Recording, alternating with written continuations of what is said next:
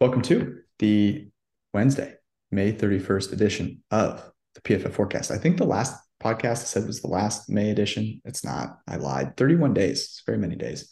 It's a great show. We're going to do a little debate that Brad and I had earlier today, and we decided to save it for the podcast because we realized it was going to be interesting.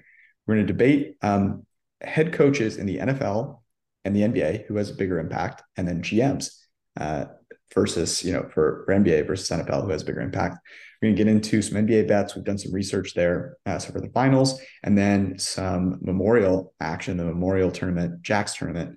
It is a designated event, just like a mini major. So we've got some golf bets, courtesy of Brad and his Data Golf subscription, which would be fantastic. It's going to be a great show. Let's rock.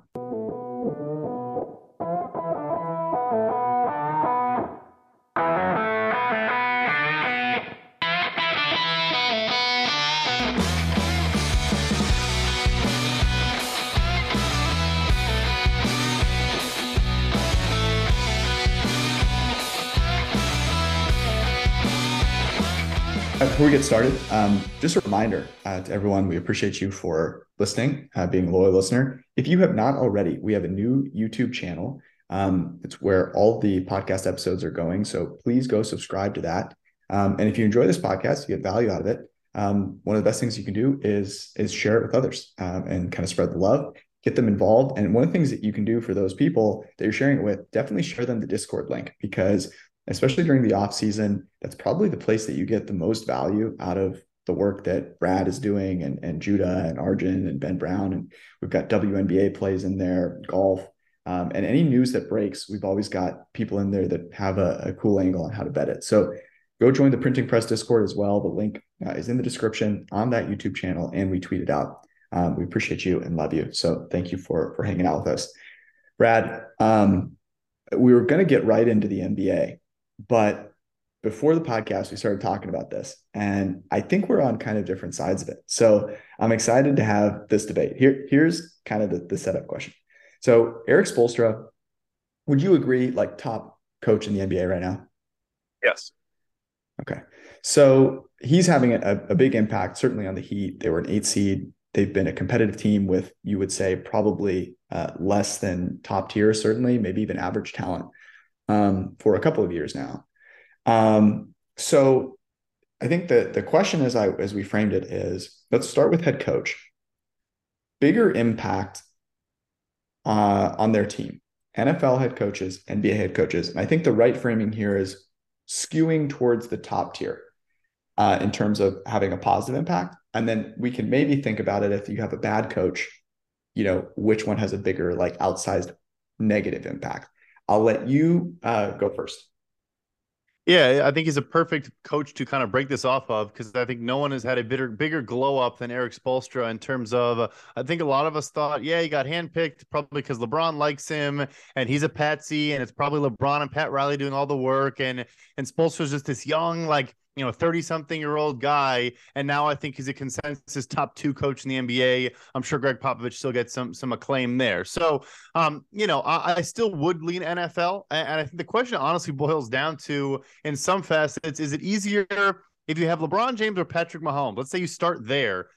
Then is it easier, or are you influencing the team more as the head coach of those teams to make everything else work, right? So if you're Eric Spoelstra, are you making everything work around that player? If you're Andy Reid, are you make everything work around that player? And I still just think, in large part because there are two sides of the football in the NFL, the rosters are way bigger, but also just the fact that, like, the game of football, I think, is way more diverse and is way more week to week, changes dramatically. Yes, you're going to do different things in the NBA based on your opponent. You're going to have matchup specific ideas. You're going to try new things. But at the end of the day, I think you're going to have your core bread and butter. And that, I think, is, NFL does as well. But I think the NFL just has more, balls in the air, more things to juggle on a week to week basis than the NBA does. I think you make some really good points there, especially around kind of the organizational challenge of the head coaching role in the NFL, which was not one that I was considering quite as much in this analysis. I'm going to go with NBA, and I think you actually bring up one of the main reasons, and I think what it boils down to is essentially that like Mahomes LeBron comparison. So it's an interesting one because we kind of have the counterfactual with LeBron. So like LeBron has played on some teams with some crappy head coaches and some crappy teams. And I guess maybe the question also is who's a better GM, LeBron or Mahomes? If you gave Mahomes the GM keys, because part of LeBron is also that he brings with him this GM component. And you saw that like really hurt some teams, definitely hurt the Lakers. And they've missed, the playoffs. They've been, less than like championship favorites with LeBron. Although I think the case is pretty good in that you put LeBron on just about any team in his prime, they're making it to the Eastern Conference Finals, basically, right? And I think you say basically the same thing with Mahomes. But here's where I'll side with the NBA head coach. I think that's a good example, but I think if you average out maybe the top 5 players and maybe go to top 10, I think the quarterback is just more outsized in terms of how they determine the outcome of the team and how they also dictate like the scheme. And that's where I'll say the NBA head coach has a bit more, I think, flexibility in that they can dynamically change things more on the fly within games. I think they have more ability to kind of put their stars in different places. Whereas so much of what an NFL team is just like, is their quarterback going to basically be the coach on the field? Is their quarterback going to work really hard? And if they do, and they're talented, they're going to go pretty darn far. And if not, case in point, I think you could make a really strong argument Bill Belichick is a top 3 NFL coach, right? And without Tom Brady, that team is pretty tough to watch. You look at, and they have some stars, but you look at the Heat, and if you compare like Belichick to Spoelstra, now I think the Heat are slightly more talented than the Patriots are, but like Spoelstra was able to put a bunch of undrafted guys kind of get them to the finals. And I think it's harder to do in the NFL because the coach just can't overcome having a mediocre quarterback. It's interesting because I was, thinking about it when we were talking about the top of the league, and then you start to look at the rest. Like for me, let's use like Mike Vrabel in Tennessee. Like I don't think there's a Mike Vrabel in the NBA where he can take like a mid roster, but just make that a 12-win team, 11-win team. Ignore the divisions, ignore all of that. Like Yeah, I was just going to by say being, in yeah, like the but just South, by being anything like, is possible. yeah, true. But like just by being like tough and physical and like old school and like just focusing on things that aren't like if you don't have talent, don't have shooters, and don't have athletes in the NBA, you can't just like coach them into. And the Heat thing is interesting. Obviously, the 8 seed this year, they were the 1 seed the year prior. I'm not arguing that they're super talented. They obviously have some injuries. They are playing a bunch of undrafted guys. I would push back a little bit on obviously sensitive to Belichick. I mean, making the playoffs with a rookie Mac Jones, I think was like I think a league average NFL coach goes now, especially now in hindsight, wins like 5 games with that team. And obviously they were not very good last year.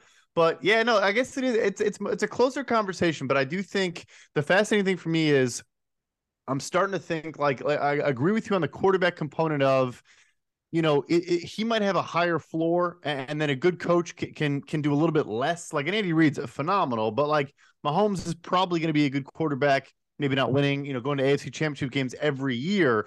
Whereas, I think on the margins, in the little details in the NBA, clearly like Spoelstra this season, Missoula obviously was not the Celtics coach came into the series, but like made a meaningful difference. Like I want to say, I don't know how many third quarters they won in this series, but I would guess most, and just did a lot of different things throughout that I think you actually, like you said, during the game, I think you have more influence. Whereas in the NFL, like you better be prepared during the week. You of course make adjustments, but I think you can only do so much in the middle of an NFL game. Yeah, that's fair. Another good comp. So the Vrabel one is interesting, and I want to think about that a little bit more. And some of our listeners may have some good takes on who the good Vrabel comp is. But here's an interesting one to think about. So remember the Warriors with Mark Jackson, right? The Warriors with Mark Jackson had all this talent, but like it was kind of tough to watch. And I like Mark Jackson. Like I think he's a great commentator. I didn't think he was an above average NBA head coach. Steve Kerr comes in there, and I mean, like clockwork, they just turn into one of the maybe the best offense in NFL in NBA history. And I think that's indicative of what I would say if you took Andy Reid, I think this is a good one. I'm going to hypothesize. If you took Andy Reid, who's an average NFL head coach, we'd say Vrabel's above average, right?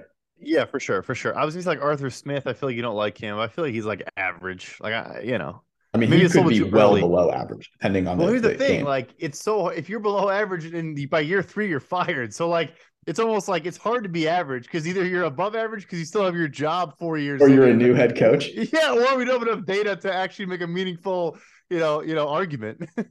Let me give you one that I think is an average head coach. I think Dan Campbell's an average head coach. Sure. I think Dan Campbell is like a good Mark Jackson comp.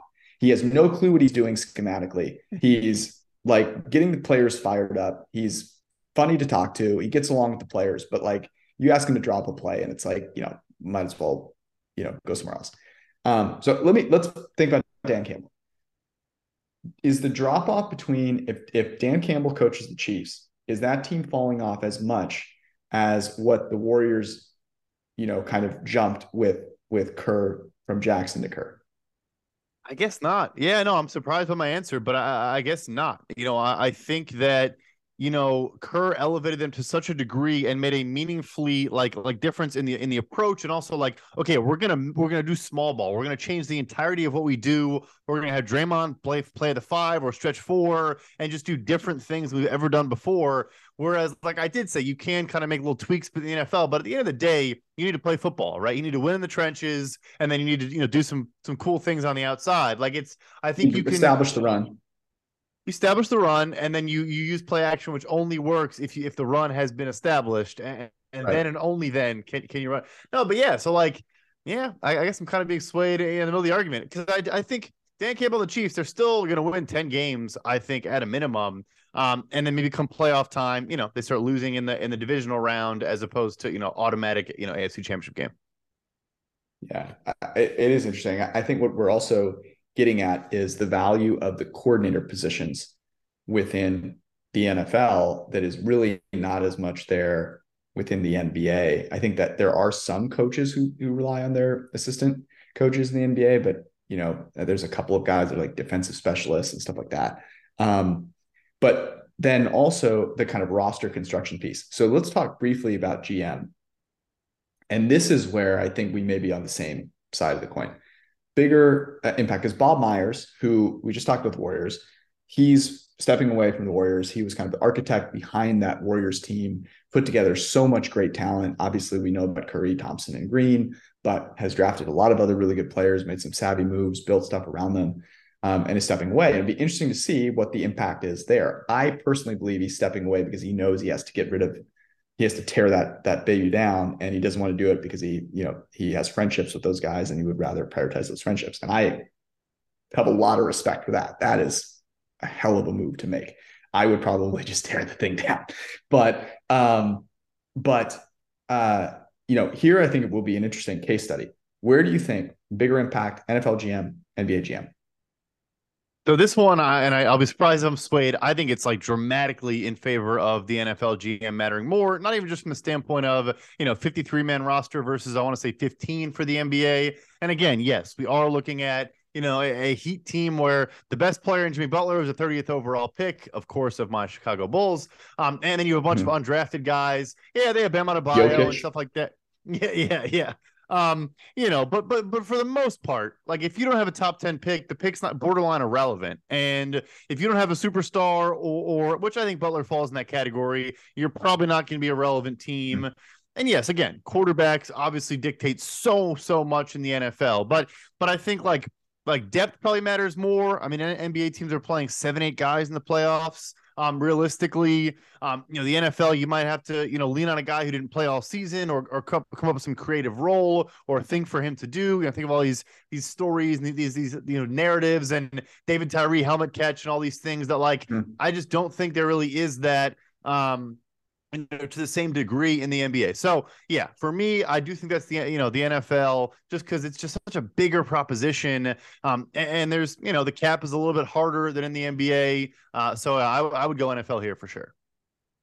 I think it's NFL. I think it's a landslide, and that's all credit to some really great NBA team builders out there. I mean, Pat Riley is phenomenal, and what Jerry West did, building the Lakers.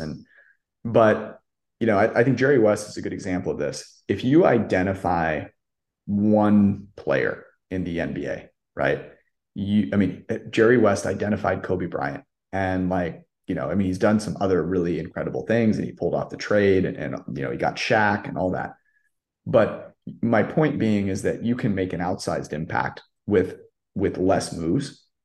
In the NFL, you've got to be so on point with so many things. The draft is 7 freaking rounds plus UDFAs. There's this huge organization of people that are working for you that are all over the map, like all over the place. I mean, you got scouts that are, thinking totally differently than other scouts, and you've just got a lot of things that you've got to organize. And I think that is much harder in the NFL. And then you also have these decisions that you've got to make that have bigger consequences. And this is the thing for me. The NBA has a luxury tax. The Golden State Warriors could keep the band together and pay like $500 million in luxury tax. And so you have this you have this out, right? I think the easiest place to be a GM would be baseball, because nothing matters. But in the NFL, the cap really freaking matters. I know some people believe that it doesn't, but it does. And the people that manage to get around it are really working their butts off. And what the Saints have been able to do is a testament to the wisdom that they have in that building. So I think it's a landslide, and I think it's the NFL, which leads me to, I'm going to put you on the spot here. You're not prepared for this, so people don't need to hold this to you. But top 5 NFL GMs, and I think you're uniquely capable of answering this question, because we just talked about the importance of the money aspect. That is probably the thing fans understand the least. So taking that certainly into account, your top 5 NFL GMs, and we can rework this list if you want to switch people after you've kind of gone through it. I feel pretty good. It's something an exercise I've done a few times, and so I'm pulling kind of from past experience. I would say 2 quick tangents. People are so recency bias based when they have these conversations, which I get, I understand, but just try to not react to one off season or, a guy landing a quarterback. Look, I think Jason Light's actually a pretty good GM in Tampa Bay. This is not being mean to him. Agreed. But yes, he got Tom Brady, in free agency. He also traded up in the second round to draft a kicker. So again, I'm not trying to be mean to Jason Light, but I think he's clearly top 10. He's not going to be in my top 5. Anyway, second thing is, same thing we talk about with draft grades. You can look at the process. We don't know as much as they don't know. No one knows who's good, who's not going to be good. But you can look at, do they get positional value? Do they get trade value? Any of those things. Anyway, rant over. Number 1, and I'm not saying this because I'm being reactionary. I've been saying he's the best GM in the sport for probably 3 years now. It is Howie Roseman with the Philadelphia Eagles. I'm sure you're not surprised by that. He got a ton of flack for, a couple bad moves, Jalen Reagor, Andre Dillard, whatever, but the process was always sound. He is better than anyone in the NFL at extending guys early, and it is why they're able to pay so many players when you have Jordan Mailata and Josh Sweat and all these dudes on these incredible surplus value contracts, because you always extend early. Even Jalen Hurts, who just got a bag, you make sure you do it before anybody else pays a quarterback. That deal will age, pretty nicely, pretty quickly. So he's number 1. This one will be controversial, but I'm surprised he's not my number 1. That's Bill Belichick. Yes, he hasn't been on the biggest heater of late. Yes, I think he has been a little bit more aggressive and doing some things that he did not do for 20 years before. But I think he's the gold standard. And we look at his entire body of work, I would say with him, his big thing is not buying into sunk cost fallacy, not buying into we have to extend every good player we have. Instead, let's let go guys sign elsewhere. We got the utility out of this guy. Our final piece of utility is getting some compensatory picks or trading him away and getting a rookie contract player. For the longest time, no one did that better than Bill Belichick. And honestly, he had a couple bad draft classes here and there. When you're picking 31st or 32nd overall every single year, you might have some bad draft classes. And B, I still think it's overblown. You look at Timo's data, even in the years where everyone thought he was the worst GM, he was about average in drafting. It was just his baseline was so high. So I will go Bill Belichick second. Third one here for me is a bit of a jump up, but I have to give him credit because I did not for the longest time. I think Brett Veach is actually a very, very good GM in Kansas City. I was kind of in the camp of, he got Patrick Mahomes, he got Andy Reid, and, I could do that job and do pretty well. But the last couple off seasons, I think he's been really sharp in a couple areas. Their draft class has been very good. And I think they've done a couple different interesting things where either they are taking premium positions, or I think they've done a good job of hitting the inflection point of we're an elite roster with elite talent at a lot of important spots.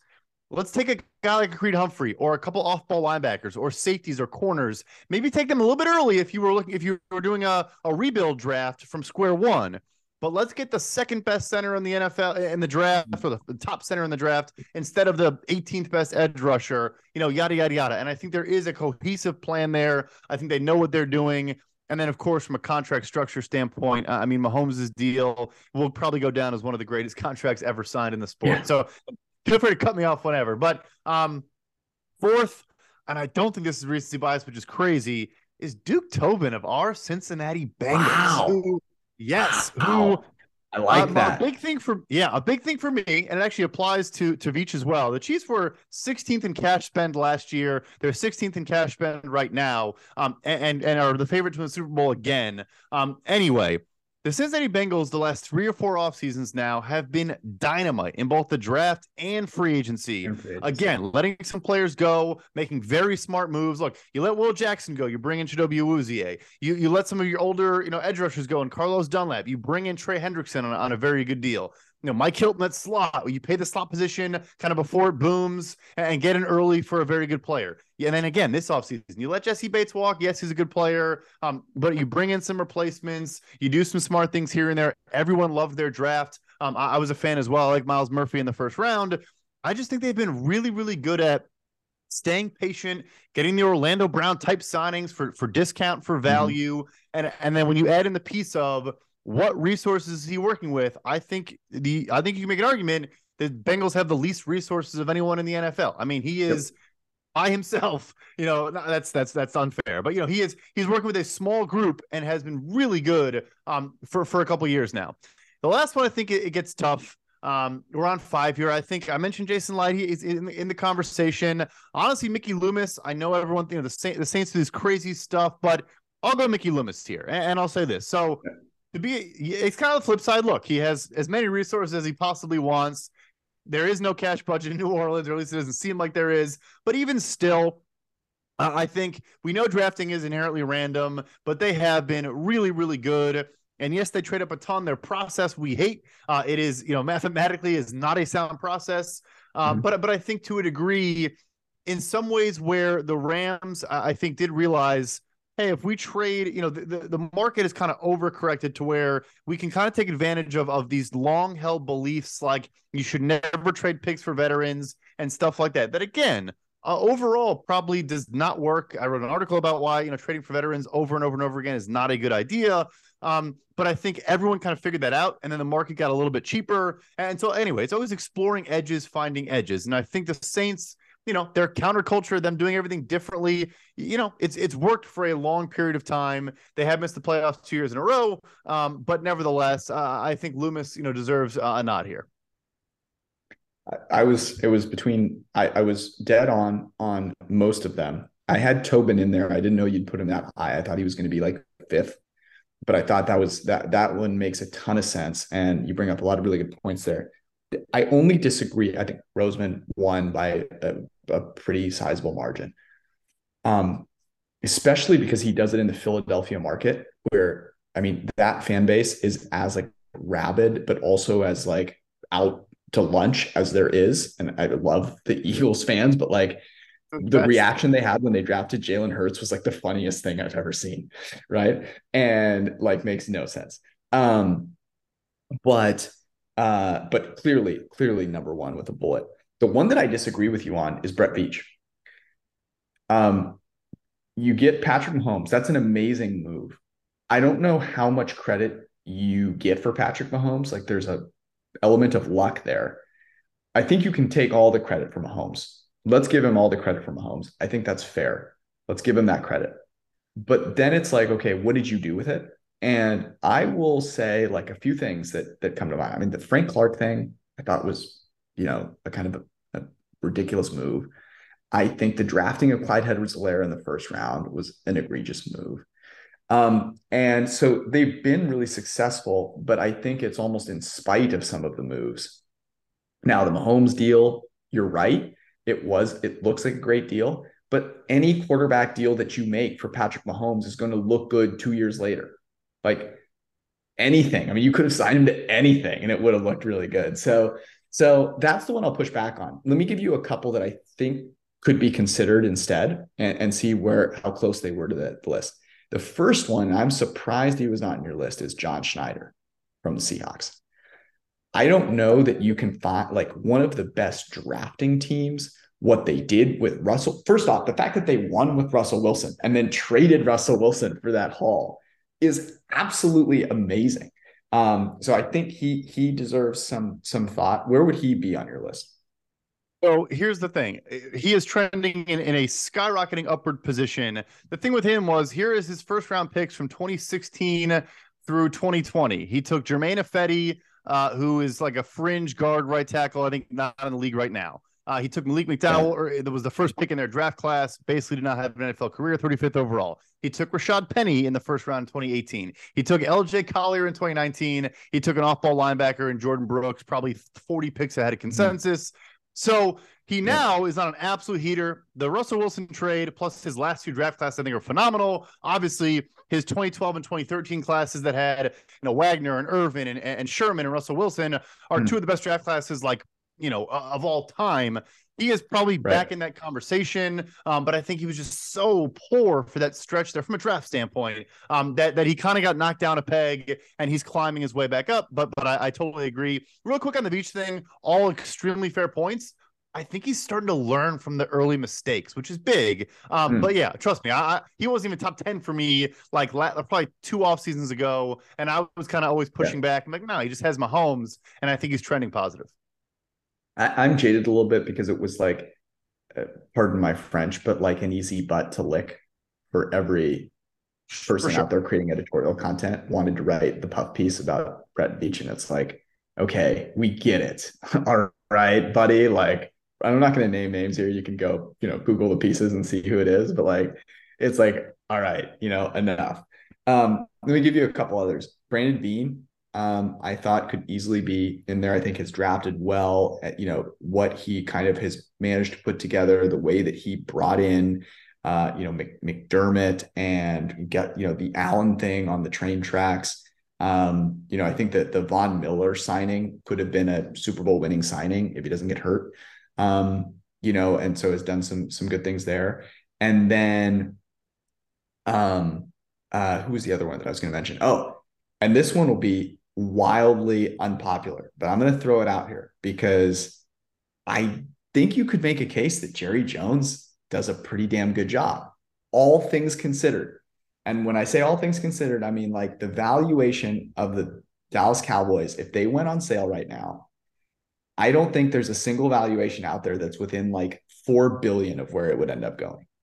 That franchise would go for so many billions that, like, I mean, it might be so expensive that you could get one of those bottles of wine that Jeff Bezos bought for his fiance, which, by the way, is a funny story because apparently he overpaid by like 10x.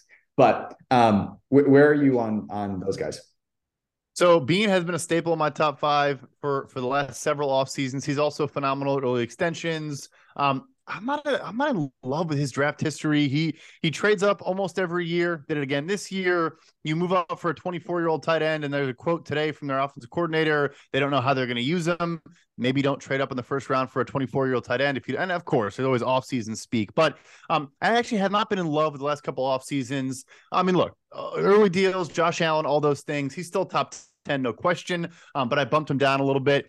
We're going to get disagreed with. The Jerry Jones thing is spot effing on, and you could not be more right. I give a little bit more credit to Will McClay, who's their VP of personnel there, and who, my understanding runs the draft classes. Go ahead. Yes, but just to be clear, I took that into account. The fact that Jerry Jones has let Will McClay do some things, like we give him so much shit for being on the field and talking to reporters and all this crap. It's like, okay, you can do that, but you also got to give leaders credit for when they let other people.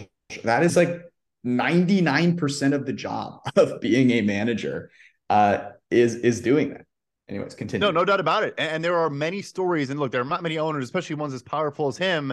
Like there are stories of, I think he even said it himself. Like I wanted Baker, or not Baker, I wanted Johnny Manziel, but I let them talk me out of it. I wanted this player, that player, but everyone else in the building disagreed with me, and so I deferred. And like we shouldn't give, but anyway, their talent evaluation, I think, is top 5, top 10 in the NFL, no question about it.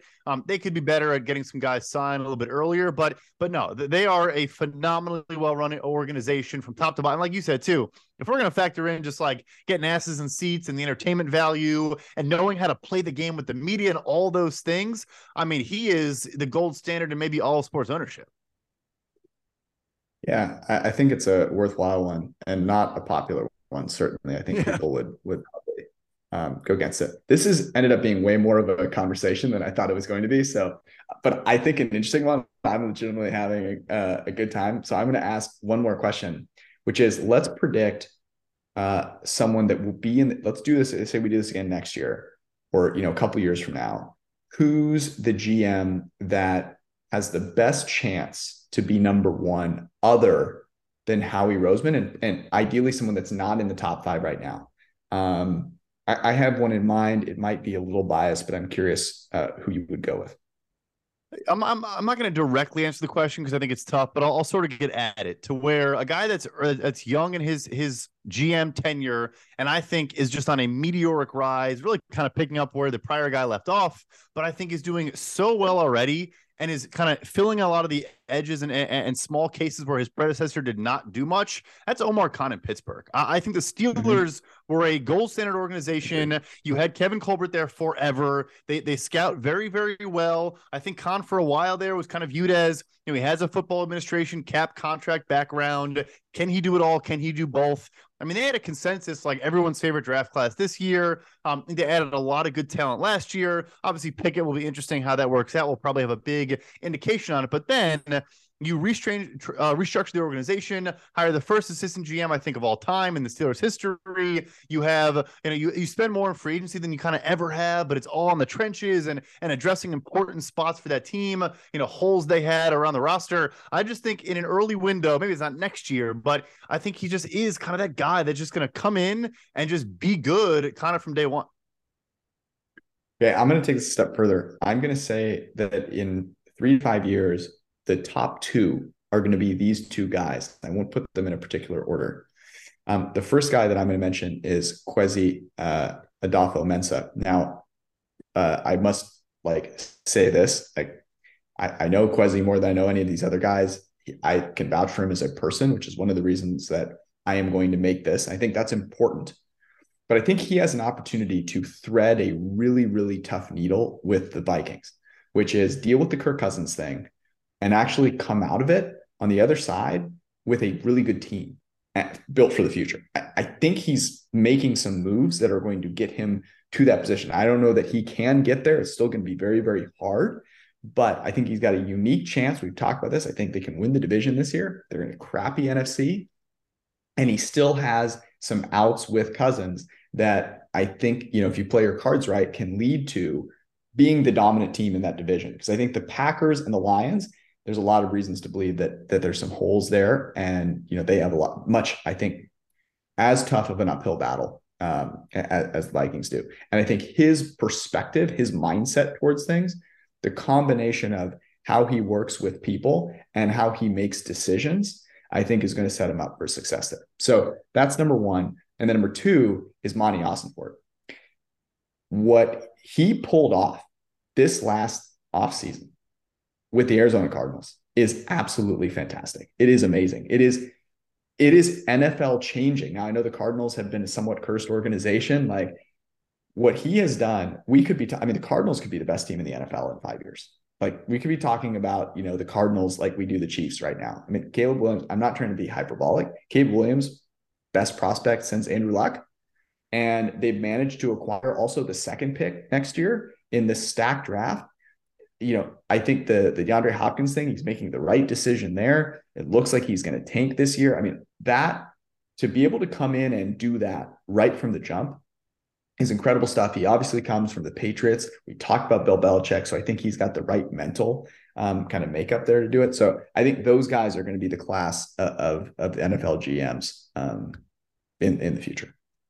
I love the Austin Fort shout. This is going to sound hyperbolic and people are going to think this is crazy, but I implore you, go look at the first year of every GM and come back to me. He may have had the best first offseason for a GM I've like ever seen. Like, and yeah, some GMs come in and their goal is to, I mean, speaking of crazy, like take a team that was kind of already good and try to win, more. And obviously he accomplished that, not in the playoffs, but obviously they won a lot of games last year. But I think Austin Ford just understood the assignment better than I've ever seen a first year GM. Like you said, you are tanking, but also I still love the draft class on top of that. And I'm telling you, go look at your favorite GM. His first draft class probably stinks. And yeah, we don't know how the Cardinals are going to be just yet, but we see that every year. Like the talent evals are just not quite there. They don't go by consensus. They try to be geniuses. And I think he just kind of hit doubles the whole time, just played it smart, just followed consensus.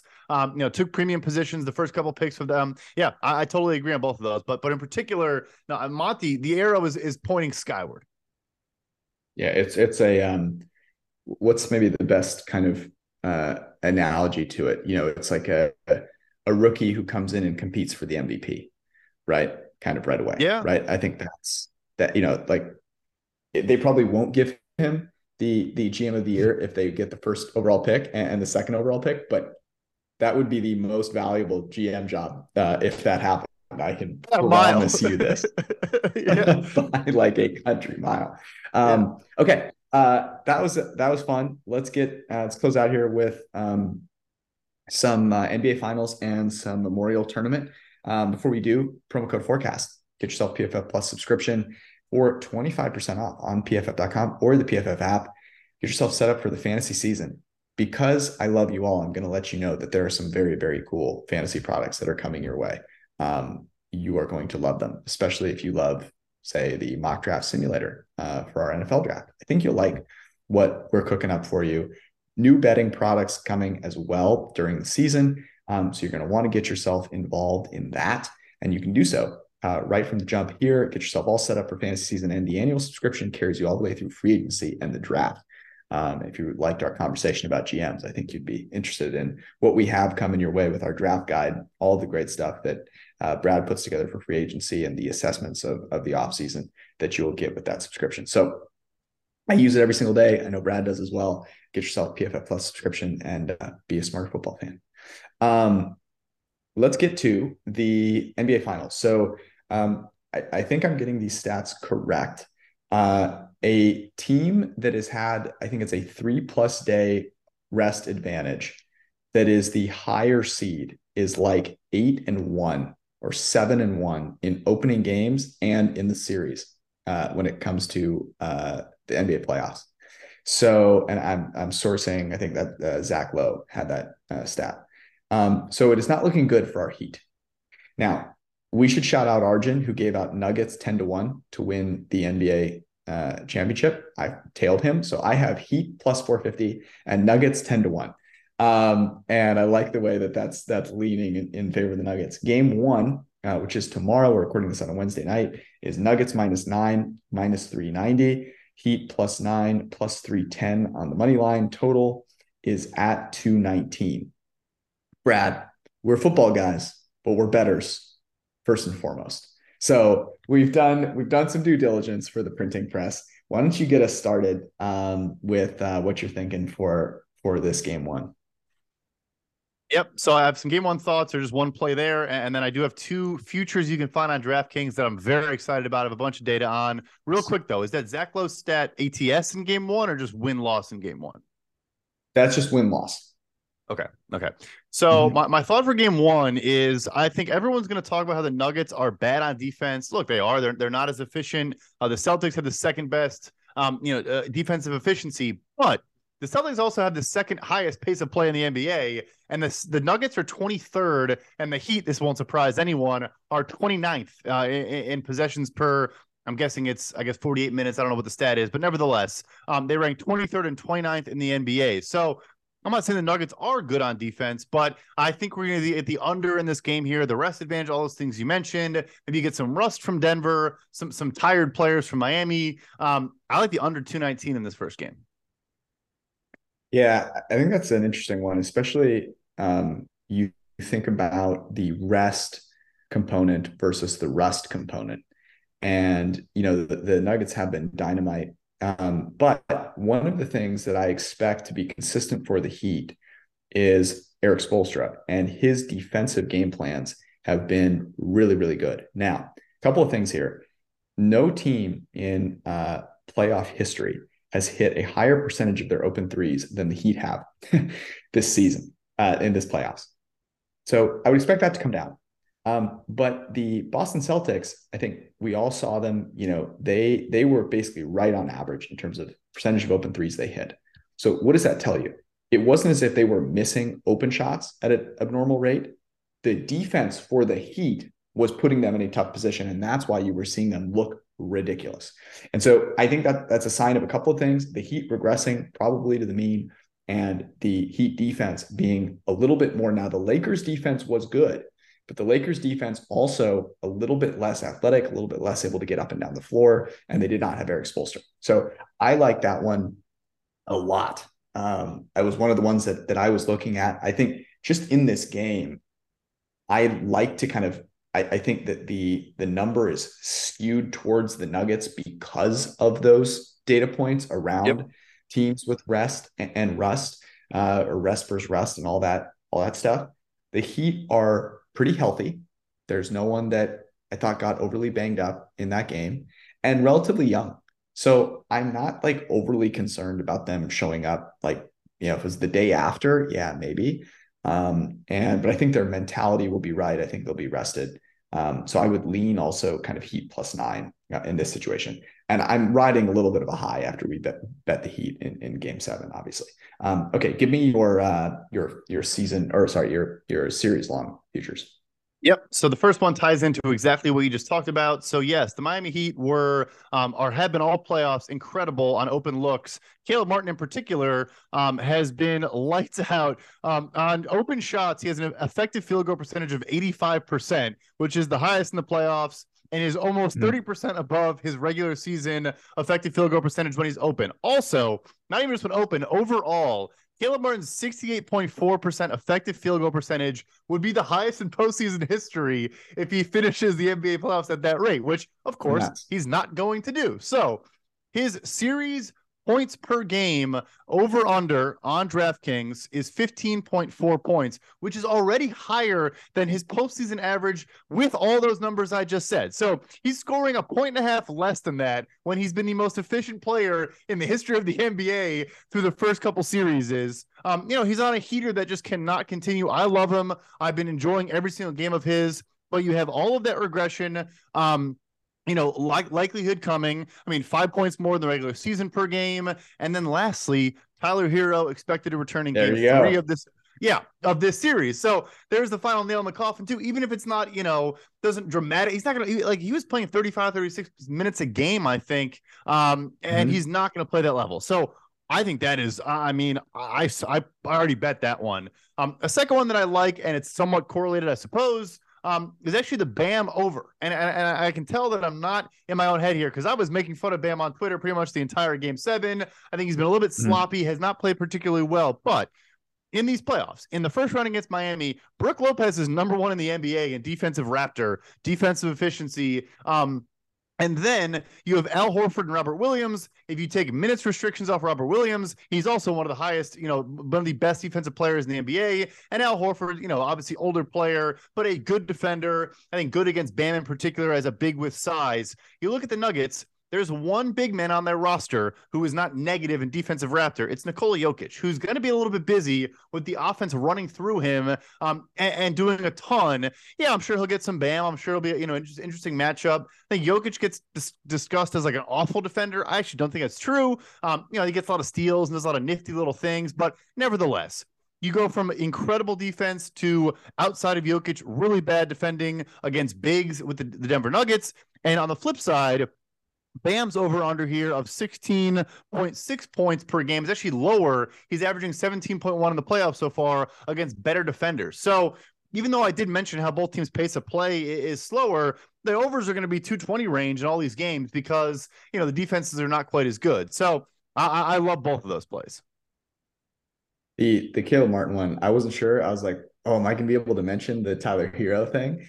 You know, because that's like a nail in the coffin.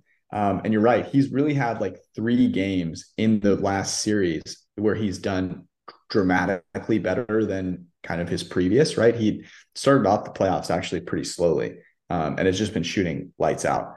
Now, the one thing that I would kind of pay attention to, and I don't know if there's a bet to place on it right now, but here's if I'm Eric Spoelstra, and I think Eric Spoelstra will do a good job of this, you have got to hunt Jamal Murray. You have got to try and get as many shots up against Jamal Murray as possible. So I expect Aaron Gordon to play Jimmy Butler. And I think what's going to be really interesting is who is Jamal Murray on? How are they attacking him? And just like you should have bet the Heat live when Jason Tatum, tweaked his ankle, when you see who Jamal Murray is guarding and how the Heat are going to attack him, I would immediately look to bet that player's over. And, it may be Butler, like they may be able to get Butler on Murray. It may be a different player. It may be Strus, I think is an interesting one. It may be Gabe Vincent. I think everyone's talking about Caleb Martin. Both of those guys have been equally impressive. I think it's just in less of a kind of heroic fashion. So those are 2 guys that I would look for. The other one that I am looking at, and it's juiced this way already, but Jokic 27.5. If you look at his history against the Heat, it hasn't been particularly impressive. I just don't think that accurately sums up how good Jokic has been in the playoffs and how not great of a matchup I think Bam is on the ball against Jokic. He's not a tremendous on the ball defender. And so I don't know if I could see that being a real disadvantage. I could see Bam actually being put in the meat grinder there. If Anthony Davis, who is a great on ball defender, had kind of that much of a struggle against him, I think it's going to be tough. And here's the thing. After Bam, there's not a lot of depth there. So that's the other thing. I think they probably keep Bam off him in order to try and save some of those fouls. And I think that presents a real problem. Do they try and play zone? And does that make Jokic a distributor? Maybe, in which case I would consider like points, rebounds, assists combo. One of those numbers, points or assists, I think for Jokic is going to be ridiculous. So that's one other component. Do you have anything else, or were those yours?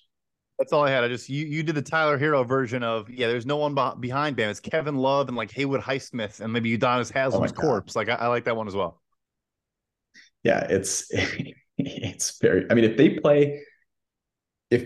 they put Kevin Love, who has started games for this team, on Nikola Jokic, I like Kevin Love, but if he doesn't score 50 on Kevin Love, then we have a problem. Right? I mean, he lit Anthony Davis up. Okay. So and Anthony Davis, his struggles were offensive. Anthony Davis defensively was a stud every game. Yeah. So don't come at me with that. All right. Yep. Last up, we have Jack's tournament, the Memorial. It's in Dublin, Ohio. And you have dug into the data golf data. I was going to say data golf data, but you have combed through all of the insights, and you were prepared to give us what we need. Absolutely right. So another brutal course, just like last week at the PGA Championship or a couple of weeks ago. The most important metrics here are driving accuracy, because the rough here is very, very thick. It is hard to get on the green if you're not driving the ball accurately off the tee. We're then looking at, and I love Data Golf recently added this, I think I mentioned that on the show. The average approach distance here is over 185 yards. There are going to be some long irons into the green. And also, if you are hitting irons from the rough, your skill at approach shots from the rough, which is a section on Data Golf, is hugely, hugely important, because look, even the best drivers are going to miss the fairway from time to time. And then lastly, because of the difficulty of the rough and everything, your around the green game is going to matter. There are going to be some tough chips. You're going to have to kind of bat a little bit. It's super easy to putt, so it's about getting on the green, and then you should do all right. So With that in mind, we have 4 plays I really, really like here. Obviously, the thesis stems from those things. Accurate drivers, good long approach game, good approach game from the rough in particular, and then good short game around the green players. So Patrick Cantlay, I know we kind of have a podcast ban on Patrick Cantlay. Maybe just bet him top 10 and top 5 not to win, because he never wins for us, but he always finishes top 10 when we bet him to win. So anyway, he's 10-1 to win. His game does match up very favorably here. I didn't look at prior history, but he actually does have a phenomenal prior history at Memorial. Colin Morikawa, one of the most accurate drivers in golf and a phenomenal approach player, gotten a lot better with his short game as well. It's become a strength. I think was kind of a relative weakness earlier in his career, if I'm not mistaken. Corey Connors is one I love here. So the Canadian finished top 10 in the PGA Championship, actually played his college golf at Case Western in Ohio. So familiar with the area, played a lot of college golf there, knows the conditions, but also his game lines up very well. Very accurate off the tee, not the longest off the tee, but very accurate, and one of the better iron players in the entire PGA Tour right now. He is phenomenal in his approach game. Last one, bit of a long shot, but I like this play a lot as well. No, I didn't say that. Sorry. Morikawa's 25-1, Corey Connors 45 or 50-1, depending where you bet. Brian Harman, I think he's a lefty. He's done pretty well in a lot of recent majors. Yeah, short guy, lefty, spunky. But again, kind of all his game here lines up very favorably with the course. He's 110 or 120-1, depending on where you bet. Obviously, a bit of a long shot. I took him on some top 10s and top 20s as well. But yeah, just simple thesis. It all lines up with what this course is asking you to do.